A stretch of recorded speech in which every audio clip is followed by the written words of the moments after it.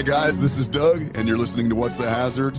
Before we get started with today's episode, I'd like to thank our sponsors, Fallowich Construction Services, Custom Concrete Specialists, WorkSafe Consulting, the Nebraska Department of Labor On-Site Consultation Group, and our latest sponsor, Make You Safe.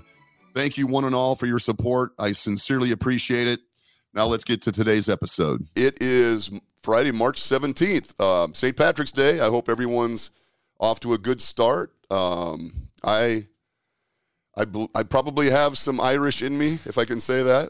You know, at some point, you know, the family tree probably sprouted a branch in the British Isles somewhere. I have no idea, man. But it's not a big holiday for me necessarily. I've had a few green beers over the last 50 years, you know, I suppose. But it's not, I know, like, we don't approach it with the same vigor that many people do. Yeah.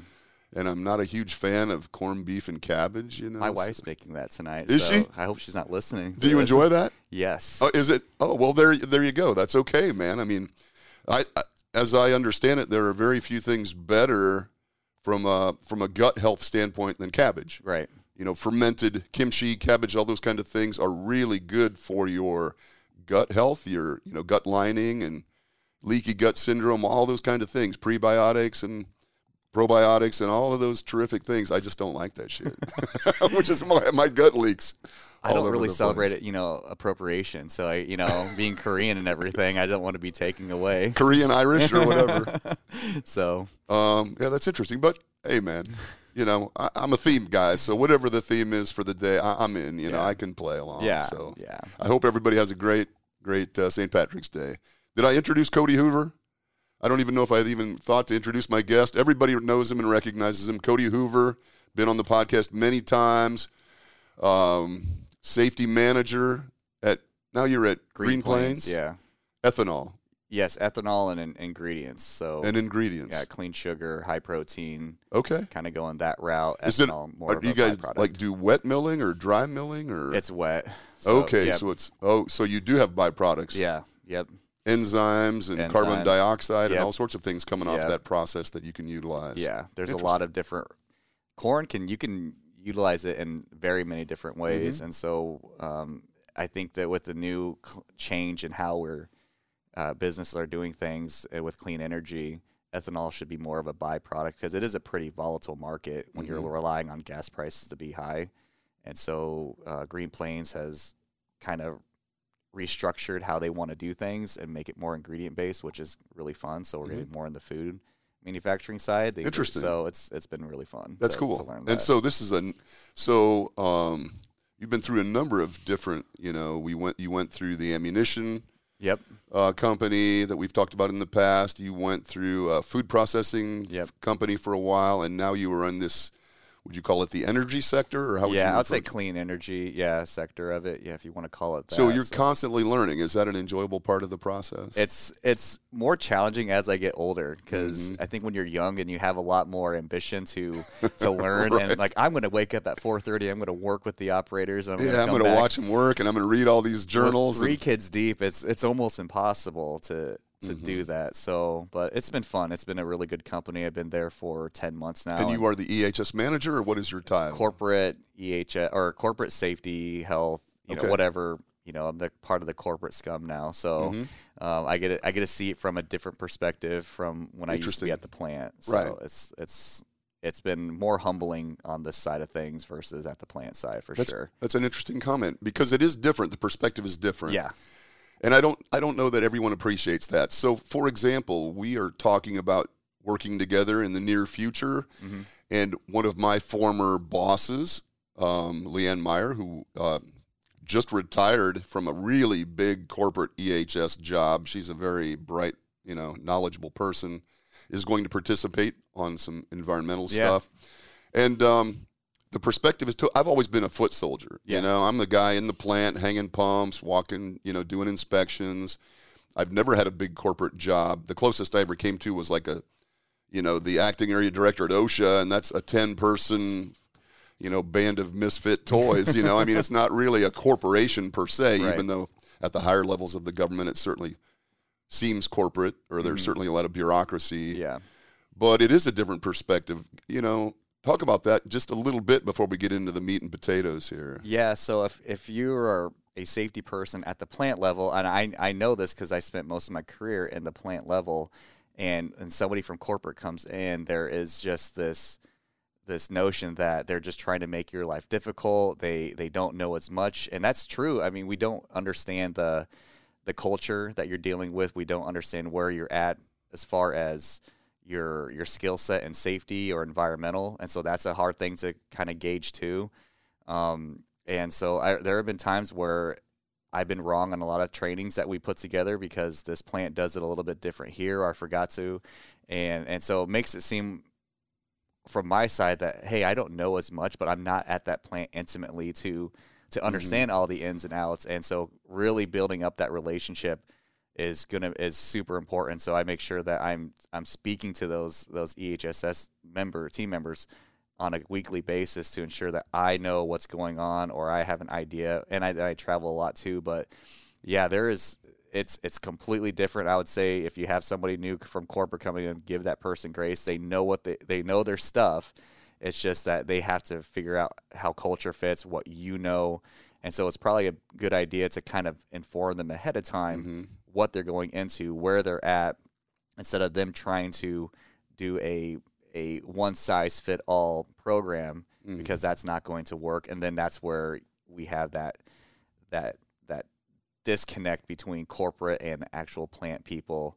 And so, and on my side, you're trying to appease the VPs to make sure that everything, because they have to appease their board members, right? And then we also have to appease. So we're kind of like that staff sergeant, the E6, where you're now a staff NCO, but you're the brand new staff NCO. So you have everybody below you, but then you have the higher brass that are coming down. So the people below you think you've sold out, and the people above you are using you as that tool. It's a very awkward, because I love being boots on the ground, getting my hands dirty. Yeah, you were always really good at that.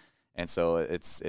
But this is the natural evolution of the job, right? I mean, at some point. But I think those comments are really useful, man, and I'm glad we went in this direction, even though we had no idea where we were going. But I think that there is that disconnect between the corporate and the plant, the actual producers or whatever that is, and there can be a lot of that square peg round hole stuff. You know, we're trying to make everybody the same, and as a consultant, I like to see uniformity and consistency between different locations, but it's never going to be exactly the same. Right. Because of the geographic location, the culture of that environment, and the people, and the management, and their preferences and techniques. Everything's going to be slightly different. So this is that, if we go to safety differently, this is that work is imagined versus work is done. Right. You know, what they believe is happening at the corporate level and what you've asked to happen, but then how it actually manifests itself down at the ground level. Yeah. That's interesting. Yeah. And so you use the term grace. That's a really insightful term. Yeah. It's one where, because coming in there, I think, this is what I'm going to do and this is how I'm going to fix it. But then we have safety people who are brand new, and we have some safety people who have transition from operations to safety, and then you have safety people who have been doing this for a long time, and so they all bring a different skill set, but all, when it comes to safety and compliance, they're all at different levels. And so trying to wrangle them in. So one of the things that I did from a corporate side is I had to start small and say, the first thing I said, all right, for injury management, send me a journey map from, if I report that I'm injured, what do you guys do? And so every single 11 plants sent me all of their journey map of what was going on. All of them are so different. Some had 4 steps, some had 12 steps, some had 30 steps.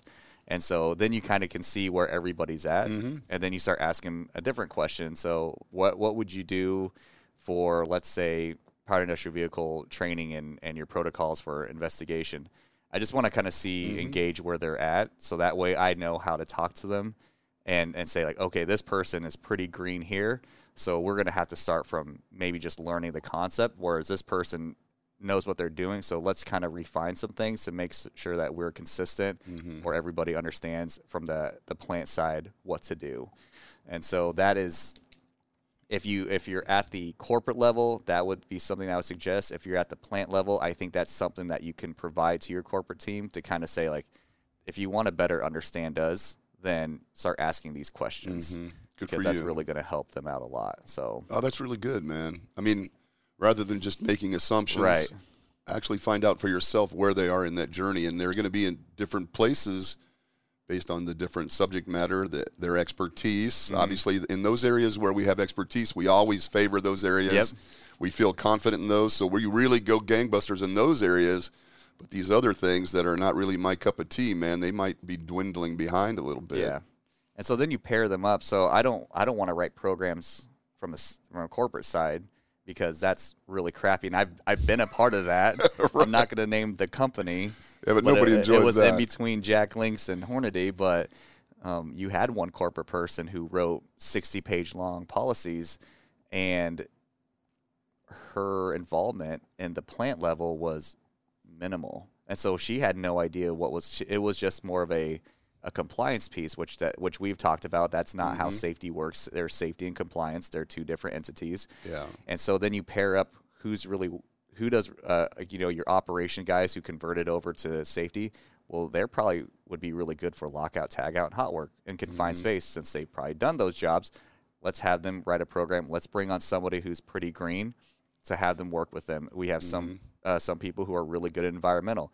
All right, let's push them off to them. We have some that are really good at rail and power industrial vehicles. Great, let's push off a team and have them create the programs. We'll revise it from a corporate side to make sure that it aligns with what we believe it should be done. But really, they get most of the say because they're putting in the step-by-steps of what's going on. It really just helps. I love that approach, man. That's really interesting. And I do think that if we truly want to learn, you've touched on a bunch of things without even actually saying it, but like one of the things you just described was a learning team where you're bringing people with greater knowledge and lesser knowledge together to work on these things and share. And then I like the idea that we don't have to have absolute consistency. Right. As a corporation and as the corporate EHS group, you guys need certain things to be in place. From a regulatory standpoint or from a business standpoint, operational standpoint. But beyond that, it's okay for each location to have a little bit of its own flavor or nuance. It doesn't have to be so rigid that you're just shoving shit down their throat, so to speak. Yeah, so we also created an FAQ or an LOI, kind of because of just kind of stealing from what OSHA does, but there's so much gray, which in our policies. So you're writing your own LOIs internally? Yeah, so if there are questions that we have historically for, let's say, for hot work, can you do XYZ because of this, and this? There's, a different scenario. And the policy doesn't really state that because the policy is more written black and white. Then we'll create an FAQ. We'll have a team together. And then we'll say, we'll deem this acceptable because of this, and this, or nope, please refer back to this. So that way we're trying to remove a lot of that ambiguity of people making the wrong decision at the plant level or the EHSS person being like, I don't know, a corporate person wrote this, so I don't know what they really want. So now they're on the phone with us trying to figure it out. We're trying to understand exactly what they need to do. So this 5-minute job becomes a 2-hour-long job because there's just communication. So we're trying to streamline this as best we possibly can. And so hopefully, it's still so there's a little works. front end work to be done here, work. but on the back end, it should really resolve a lot of more streamlined things. And if we find that there's an issue with one of the FAQs that we put, then we'll make a revision. We'll send it out to the team, and then they'll just re-update the. I love that, man. I love the idea of FAQs and LOIs. Yeah, because at in a corporation, just like OSHA, we can't be black and white about everything, right? And I think people want that desperately, but it's just not realistic. Yeah. So this gives people an opportunity to learn as they're going and to get some of those issues resolved without having to make the phone call necessarily. And then and it's just, and so you want to empower the safety people at the plant where they can make the decision. You don't want somebody. I always say you don't want me to make the decision, right? Because my decision making is based on the company's best interests. Right. By 60% versus the employee's best interests. And so It's what you've been hired to do. Better make the decision at the plant level. Keep corporate people like us out of it because we have to split both. You know, we have to have the VPs appease to this as well, and they're always going to play the safe card, right? Sure, man. As you said, they have, you know, they have people to answer to. So, you know, and that's typically a financial consideration oftentimes. Yep. So that's really cool, man. So in preparation for the activities we have planned in the future, you offered a lot of acronyms that I am not familiar with, and I thought I knew all the safety acronyms. Having lived in the OSHA world for quite a long time, I have lived in acronyms. You know, oftentimes confusing. Most people don't understand each other's acronyms very well. If you have like the federal acronyms, you have your own internal corporate acronyms and stuff. Fill me in on some of these acronyms that you're using, because I'm afraid that I am like just behind the curve. Some of the things that you were referring to. So there's a lot probably environmental stuff, right? So there were some environmental as well, and I think, you know, the listeners all have environmental considerations as well. That's as one safety where considerations. honestly, because that's kind of a piece that's not really in. I hear them talking about it. I can't tell you exactly what those mean, but I know like we do NIPTs, we do TTBs, Tier 2, all that stuff is more for the environmental side. Once again, since I'm so focused on safety, I will kind of stray into the environmental side. Yeah, I kind of dabbled in it a little while. It's not my wheelhouse. It's not my wheelhouse either. But yeah, there's a ton of acronyms, it seems like now, and we're trying to do a better job of creating a cheat sheet, because we do speak in, which, you know, everybody speaks in acronyms. I think it's more of a look at how smart I am, and I can throw out a bunch of we can just speak in acronyms. Yeah, we could. Yeah, but that's not helpful. I think I used to assume people understood what I was, you know, when I was speaking with people on OSHA's behalf, and I would make an inaccurate assumption that people were understanding these acronyms.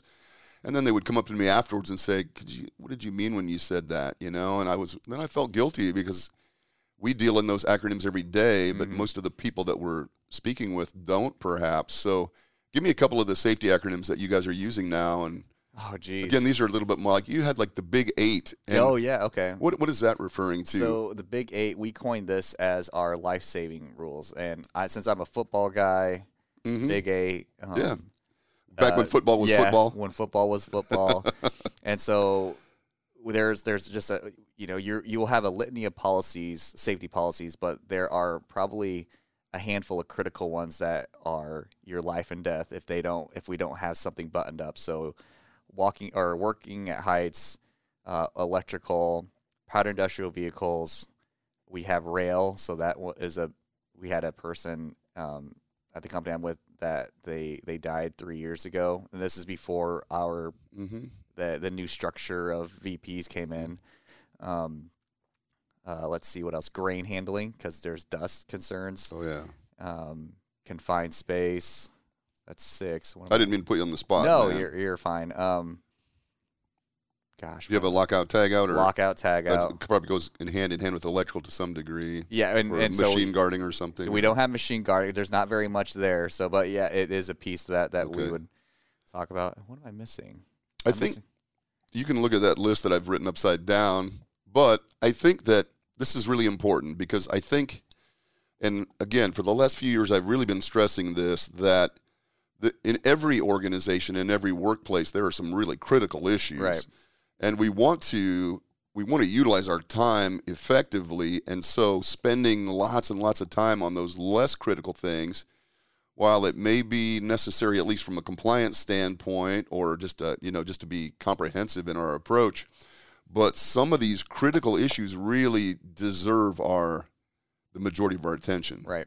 And I think it's important to identify those. Yeah. You know what those are, and they're going to be different from place to place. Yeah. How did you guys put these lists together? Based off of the Pareto data, so when I extracted all the incidents that occurred, also including the death and everything, and then just working, 14 years in this, and this knowing what these potentials were, I kind of had an idea of what we would coin as our Big 8, and we would structure the program and the training separately from the other stuff like bloodborne pathogens, HAZCOM.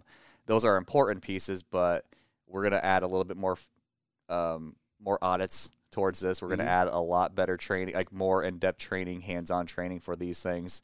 And so, because we know that the risk of a failure to comply or adhere to one of our policies could result in death. Whereas HAZCOM, it's like, yep, I mean, if you however you want, how deep the layer you want to get on that, sure, HAZCOM could have some serious. I mean, we're not here to minimize the importance of some of these things, but I agree with you, man. From a time management standpoint, you have to figure out what is really going to hurt your. Yeah. You mentioned something earlier that I have also been talking a little bit more about. You and I have had this conversation for years. The difference between compliance and working safely. Yep. There is a difference. You know, the compliance piece is an important piece, but it's just one part of what we do. And then it's interesting because I was meeting with a new client yesterday, and it's a small business. And I was speaking with the owner, and we were talking about compliance. And I said, so you pay me to go through here and help you identify compliance vulnerabilities, you know, things that I think that an OSHA compliance officer might take exception to or might question. But he made the comment, but that's not what hurts my people. Right. You know, my people get hurt out on that sidewalk, you know, coming into work after a big snow, and there's a little bit of a slope to the walk, and so we have to constantly be, you know, because they slip and fall, or they trip or something, and you know, we don't get hurt doing our jobs typically. We get hurt, and I was like, light bulb, you are exactly right. You know, the things that hurt your people, typically the things that hit your 300 log, are not those compliance things that we're doing when we do our audit. Right. You know, sometimes slips and falls may come in there or whatever. And the stuff that you've just identified, these big 8, the things that can actually kill our people are oftentimes not either of those other two. Right. You know, slip and fall rarely kills somebody. Right. You know, OSHA compliant stuff, I shouldn't say that because there is a correlation there to some degree, but it's really 3 things, you know, that we're constantly trying to identify and monitor and separate in our minds. Yeah. You know, and there's probably more. Yeah, and so when you're a new safety person, or if you have been doing safety for, let's say, a couple of years, we always tend to lean on the compliance side of things. Yeah. Because we have been taught that. That's what people at the plant want to hear. It's like, oh, yeah, we want to make sure we're compliant with OSHA. I could care less. I could give a shit less.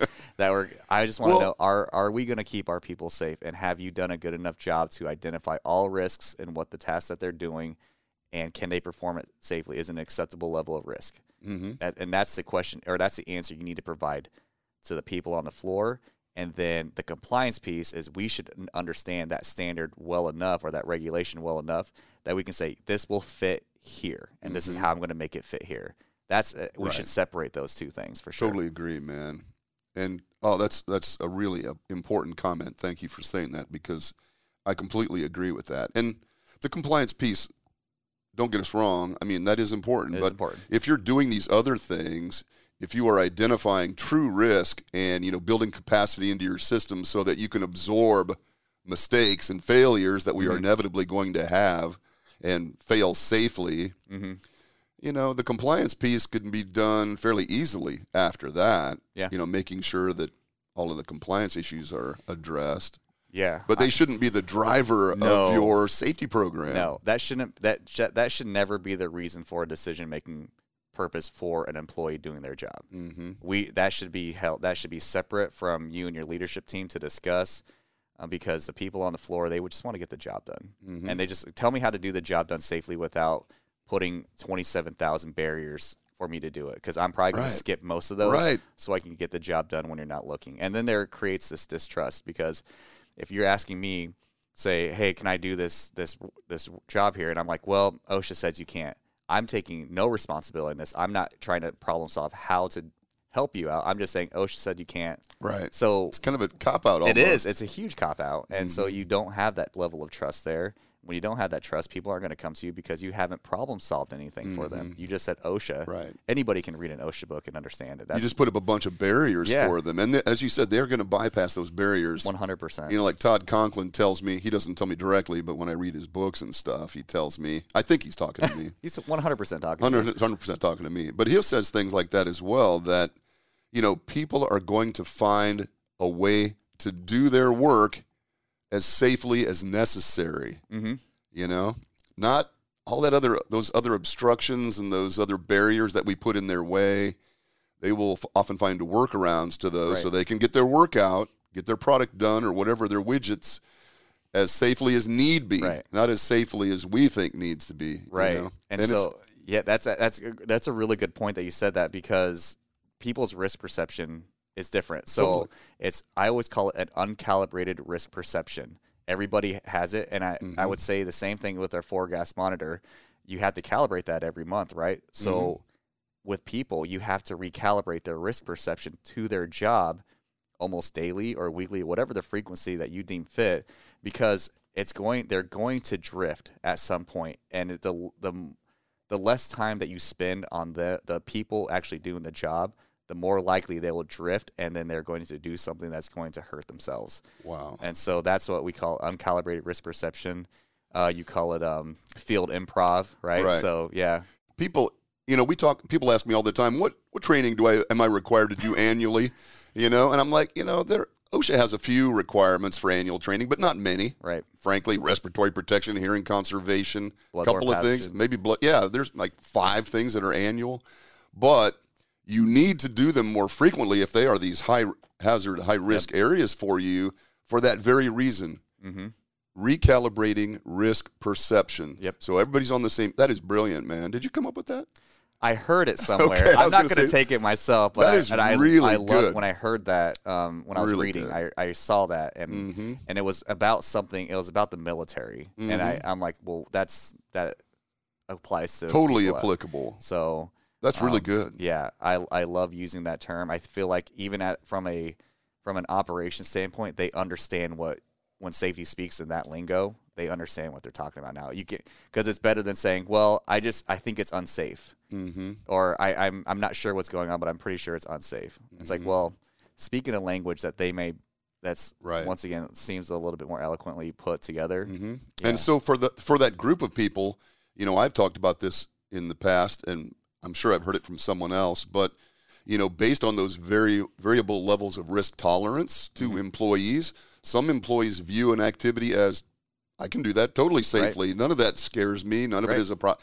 And me personally probably could do none of that because I would be terrified by everything. Yeah. Everything scares me at this point. And so we have to deal with those variable levels of risk tolerance or fear or whatever. And so you have to recalibrate them and let them know that, well, regardless of whether that scares you or not, we can't work more than 4 feet off the ground without some type of fall prevention or fall arrest system in place. 20-year-old guys aren't afraid to be 4 feet off the ground, man. They run around on top of grain bins 150 feet in the air with no guardrails. And so they do need to be recalibrated. Yeah, that is really They need to understand that. Yep. Really good. So one of the things I ask when I go to a new plant, when I meet a new management team, so when I was at Green Plains and I'm going to the new plants, it's not to – and a lot of safety people will do this too, but they will just completely dog on that plant. I saw this, and I always say, like, that's like, if somebody was saying that to my kid, I'd be like, hold on, like, I know I know my kid's sometimes crazy, but you're not allowed to say that. Yeah, his room might be messy, but damn it. Yeah, so I go in and just be like, hey, I saw a lot of great things. There's obviously some opportunities, but I'm going to speak with you individually, kind of make sure it's a little bit more intimate. But the only question I ask for when I'm new is, I'm like, where will the next incident occur? And just kind of let them just let that soak in. And I'll ask the safety committee the same way. And then the amount of information that they'll tell me, because I say, oh yeah, this 60-foot ladder doesn't have a band gate. It's just a chain gate. And sometimes we forget to chain it up. Why doesn't it have a band gate? Oh, we put it in there a couple years ago. Nothing. Great. Let's get that get that fixed right now. Exactly. Stuff like that where they have accepted that risk because nothing was done. But acceptable exposure is just something they've become accustomed to. Right. So if you ask that one question, where will the next incident occur? The stuff that you're going to find from that is insane. I mean, it's going to keep you busy for a month of trying to track down all these projects. Love that, man. Yeah. So totally. In fact, this the company that I was meeting with yesterday.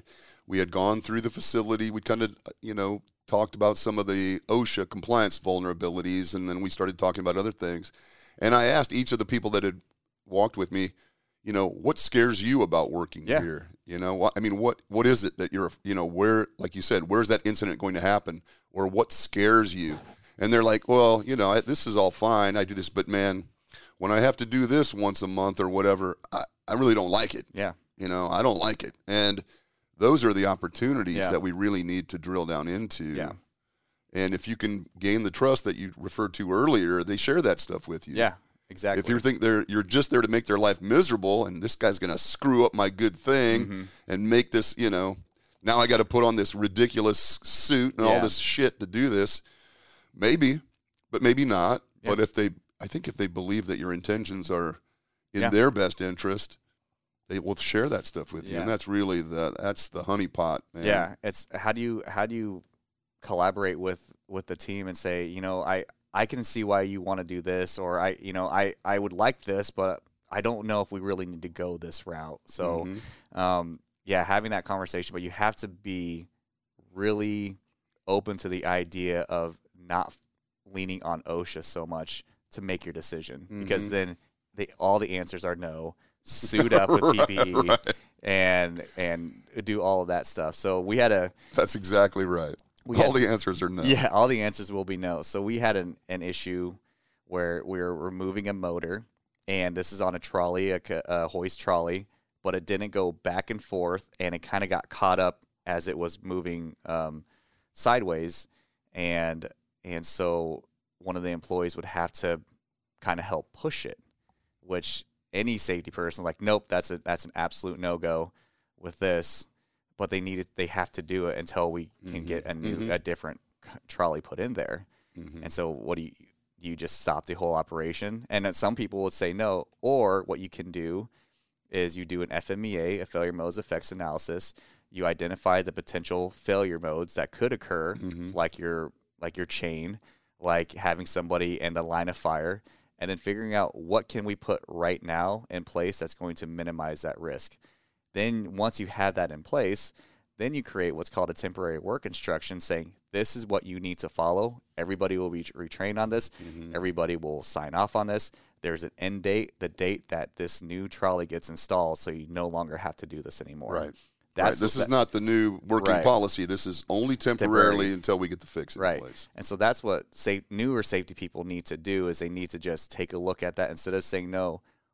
With production in mind, how can we make this work? And I think that's how you're going to build that relationship and trust with leadership, because you're not saying we have to shut this down completely. Was it ideal? No, but did we minimize risk? Absolutely, and that's our Which job. is always the key, right?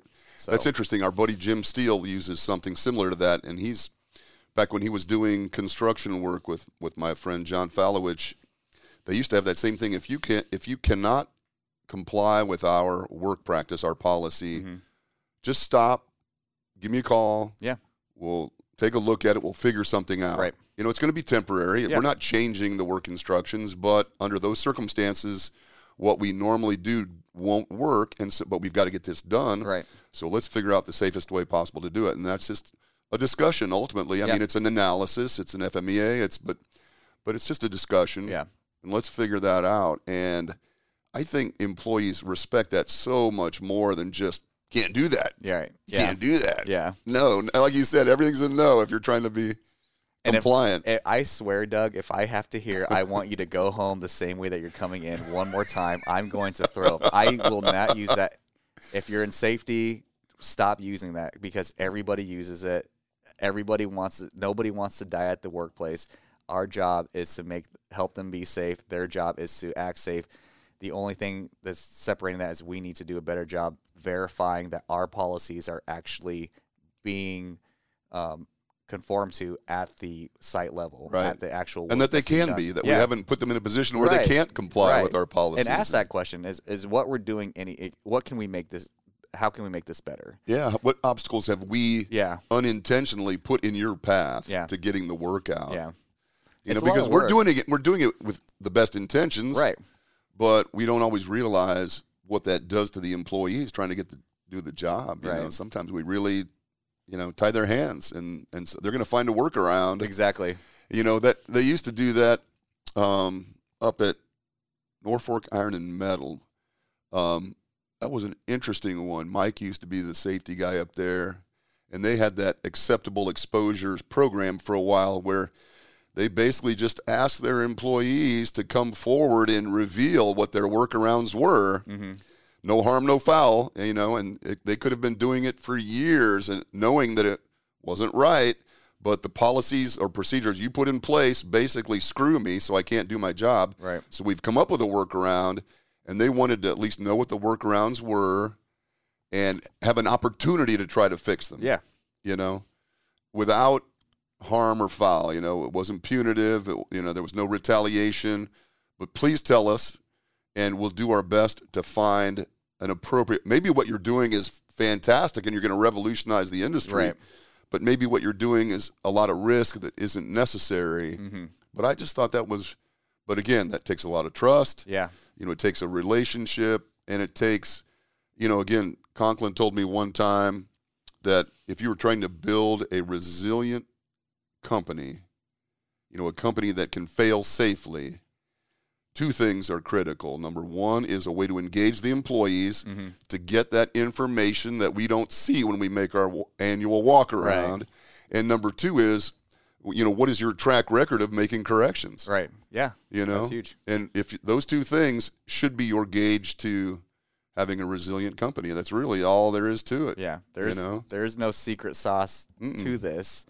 There is just communicating and being transparent and being solution focused are the three things that I could say that will probably accelerate your career if you can just do those three things. Mm-hmm. So communicate, Yep. transparently, and be solution focused. Yep. Man, that's a great way to end this. Unless you got anything else. No, I have nothing else. I think that is a fantastic way to wrap this up because we get so obsessed with other things, the compliance piece and some of those other pieces. But this truly, that is, in 3 words, basically what we do. Yeah. I guess that's 4 words. That's Communicate, transparent, solution focused. Yeah. There's a hyphen in there, so I'm going to count that as 3 words, but it's perfect. It's always a pleasure, man. Yeah, you had a bring great so time. much energy, and there's a joyfulness about the way you approach this, which Yeah. I appreciate. We're doing something really important.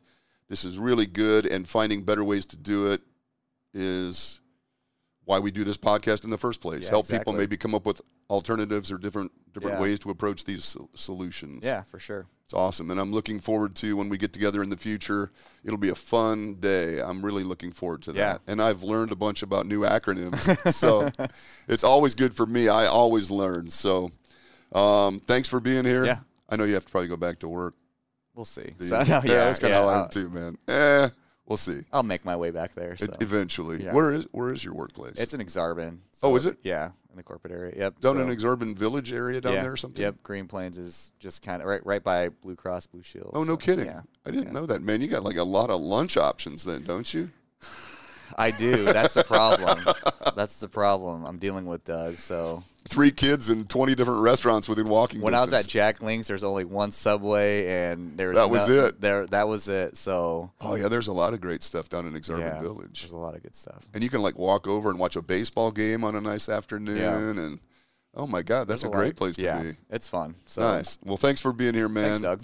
Everybody have a great weekend. Be careful today. I know that there'll be a lot of revelry on St. Patrick's Day.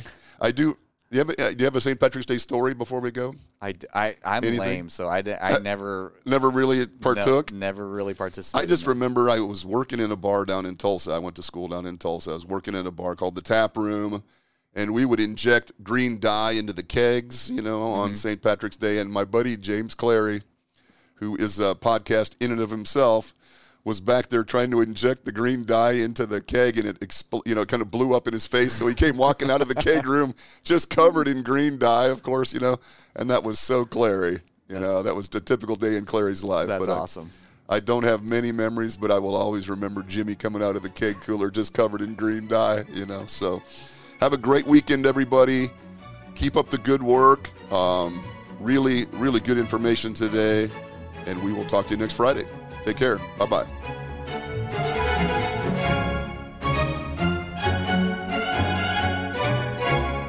A Huda Media Production.